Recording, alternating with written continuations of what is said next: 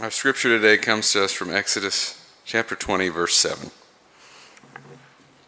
You shall not make wrongful use of the name of the Lord your God, for the Lord will not acquit anyone who misuses his name. This is the word of God for us, the people of God. Thanks be to God.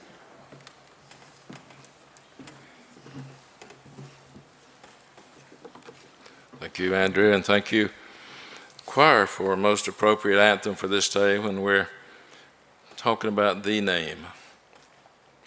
So, let's begin with a question. What does God's name have to do with anything? Most folks today who have given any thought to the subject would probably agree that names don't serve quite the same purpose, don't have quite the same meaning or focus or power today that they maybe once did. Today, a name is primarily a convenient label. It's used to label a person or a thing. Sometimes names are family names, and that's important that they're passed down. But a name doesn't have to mean anything in particular. In fact, most of us don't research and look up what our names might mean. Just a recognizable symbol, a recognizable sign so that we know what to call each other and we know how to identify things. In the mid-1980s, there was a San Francisco-based company called NameLab. Its business was to dream up appropriate names and labels for new things or different things. And it was the company that gave Honda's upscale new car the name Acura in the mid-80s. It's not a dictionary word. It was used to appeal to the buyer's instinct for something that was designed with great engineering in mind, precise engineering. Nowadays, so much depends on how a name strikes us and what kind of emotions it triggers.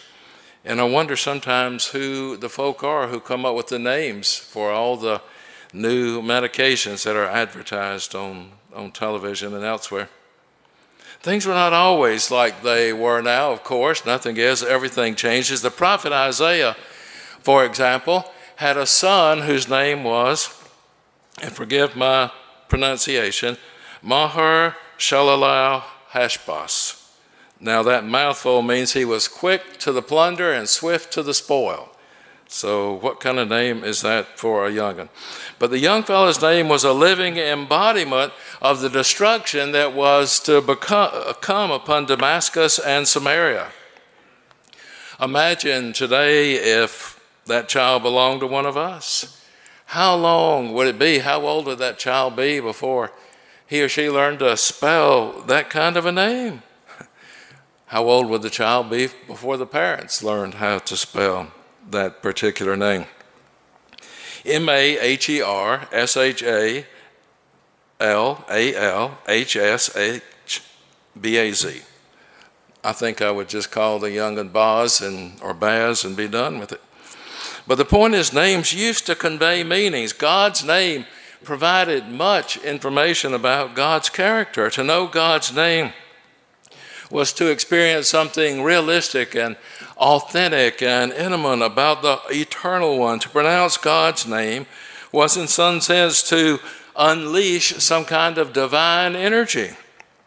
To many ancient folks, God was considered in ways similar that we might consider an electric power plant. The third commandment was like a warning sign posted by the front gate: danger, high voltage. Stay back, be careful. The name of God was literally a live wire.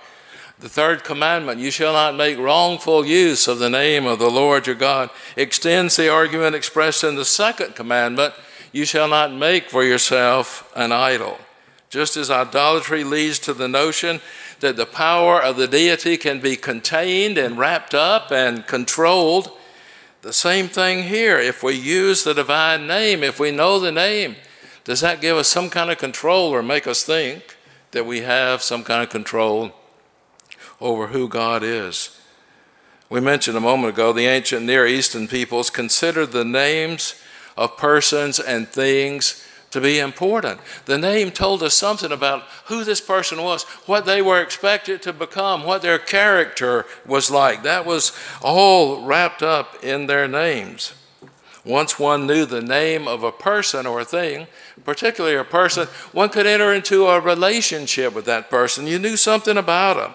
And if you knew their name, sometimes you had control over this object or this person. In the case of Yahweh, God, however, this was not true.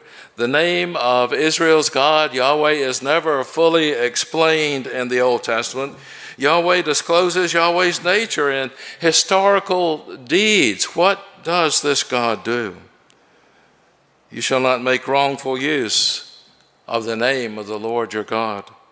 This prohibition is basically concerned with divine reputation. It's to keep the divine name from being used in ways that are inappropriate and hurtful and manipulative. Any way that would bring God's reputation into disrepute in this world. It assumes a close relationship between name and renown. Psalm 135:13, the psalmist writes, "Your name, O Lord, endures forever.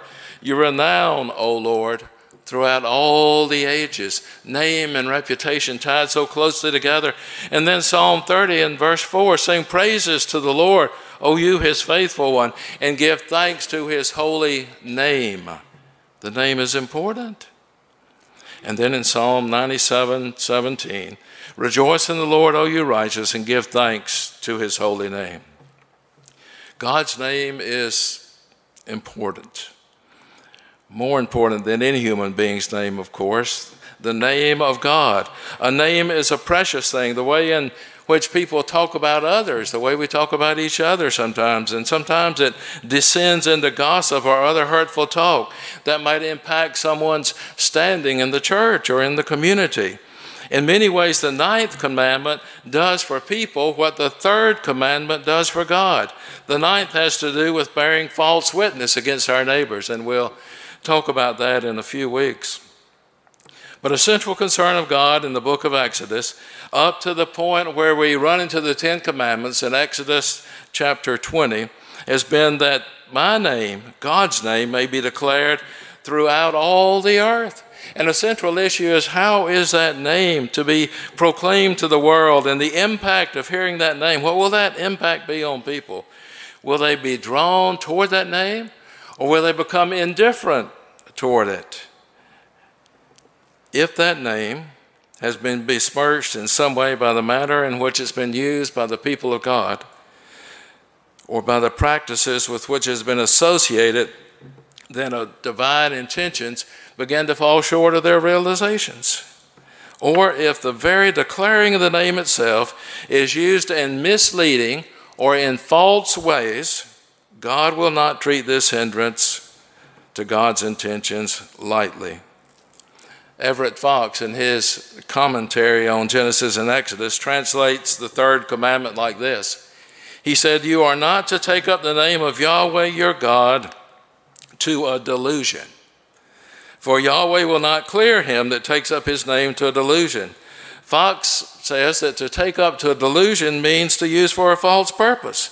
So let's spend the remainder of our time this morning thinking about ways in which God's name can be used for a false purpose, or how do we misuse God's name?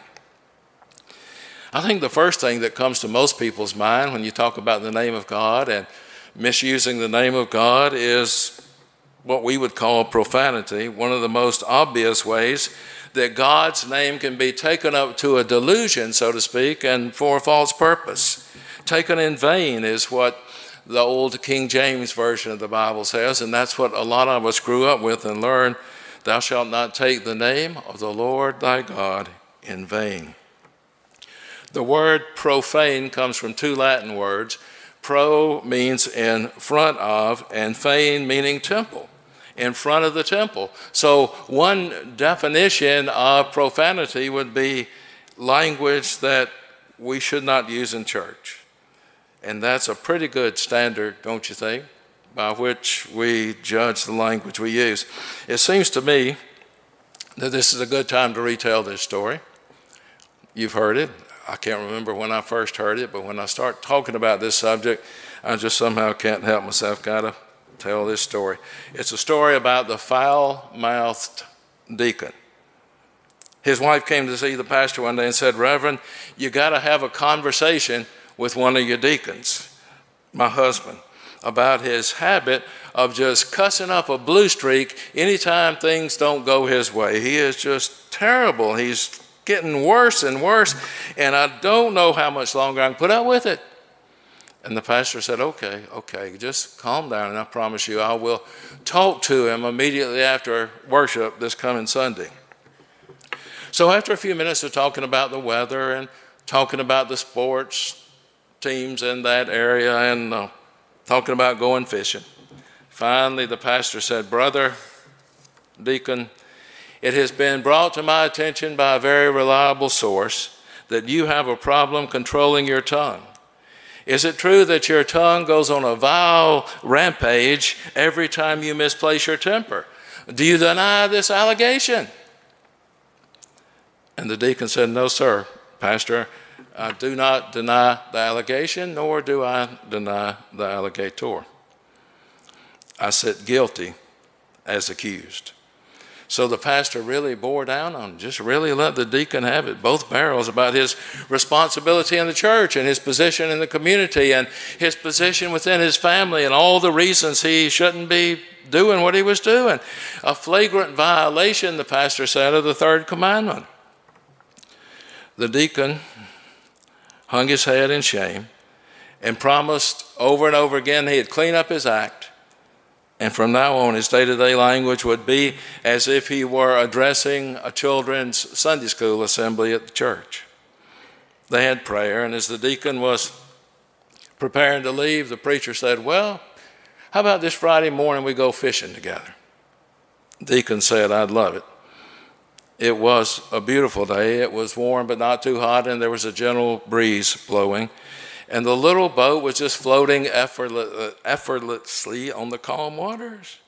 And suddenly the pastor yelled out, "I've hooked a big one." And after several minutes of trying to reel it in and wrestling with this big fish, he had it nearly in the boat. And then without warning, the fish gave a violent jerk and it came loose from the hook. And it splashed loudly back into the lake. And the pastor, with disgust written all over his face, turned to the deacon and said, "Brother, something needs to be said." Something needs to be said. Careful what that is. One scholar said, cursing using God's name in gutter language is surely condemned by the third commandment. And Jewish scholars felt such awe before the name that they would wipe their pens before they would write the abbreviated letters of Yahweh, of God's name. I saw written on the wall once the saying, "God's last name is not damn." But I also remember being at my 10-year high school reunion. It was in 1981. No, I tells you how old I am. Most folks know anyway, and that's not a problem. But one of my former classmates, and I was a pastor at that time, came up to me and we were talking a little bit, and he said, "What are you doing these days?"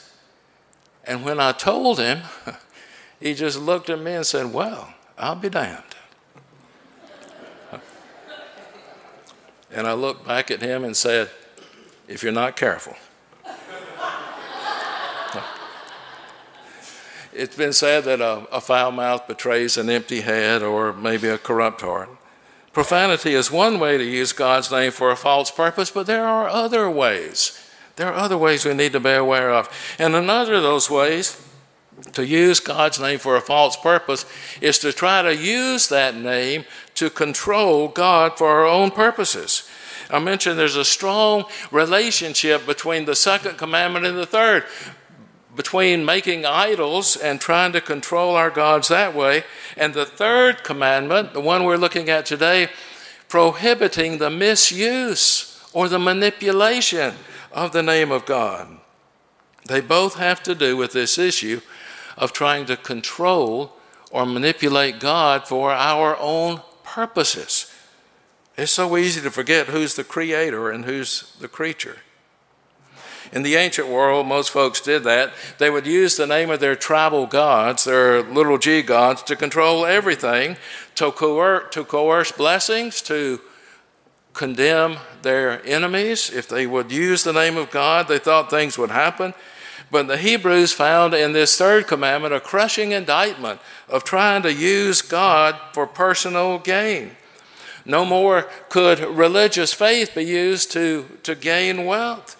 No more could God be expected to help you get your own way. The whole of the Jewish and the Christian traditions are wrapped up in here and impacted by this third commandment. One scholar translated it like this: you shall do no mischief in God's name. In the book of Acts, there's a story of Simon the sorcerer, Simon the magician.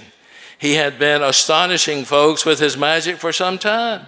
They even called this magician the great power of God. That was his name, that was his title.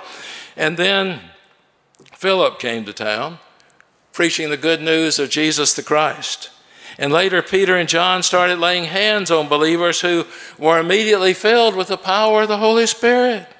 Simon the magician saw all of this, and he thought to himself, wow, what a neat trick that would be to add to my magic show if I could just do that. He was willing to pay a very steep price to pull this particular rabbit out of the hat, so to speak. Think about it. Simon the sorcerer. Think about his name on the marquee, maybe at the Fox Theater. Simon the magician, dispenser of the Spirit of Almighty God. And with a gimmick like that, he could begin to rake in the money. He'd have it made in the shade for sure. Peter is reported to have told Simon the magician, this is literally what the passage in Acts 8:20 means: to hell with you and your magic and your money. God is not for sale. Peter told the magician, you shall work no mischief in God's name.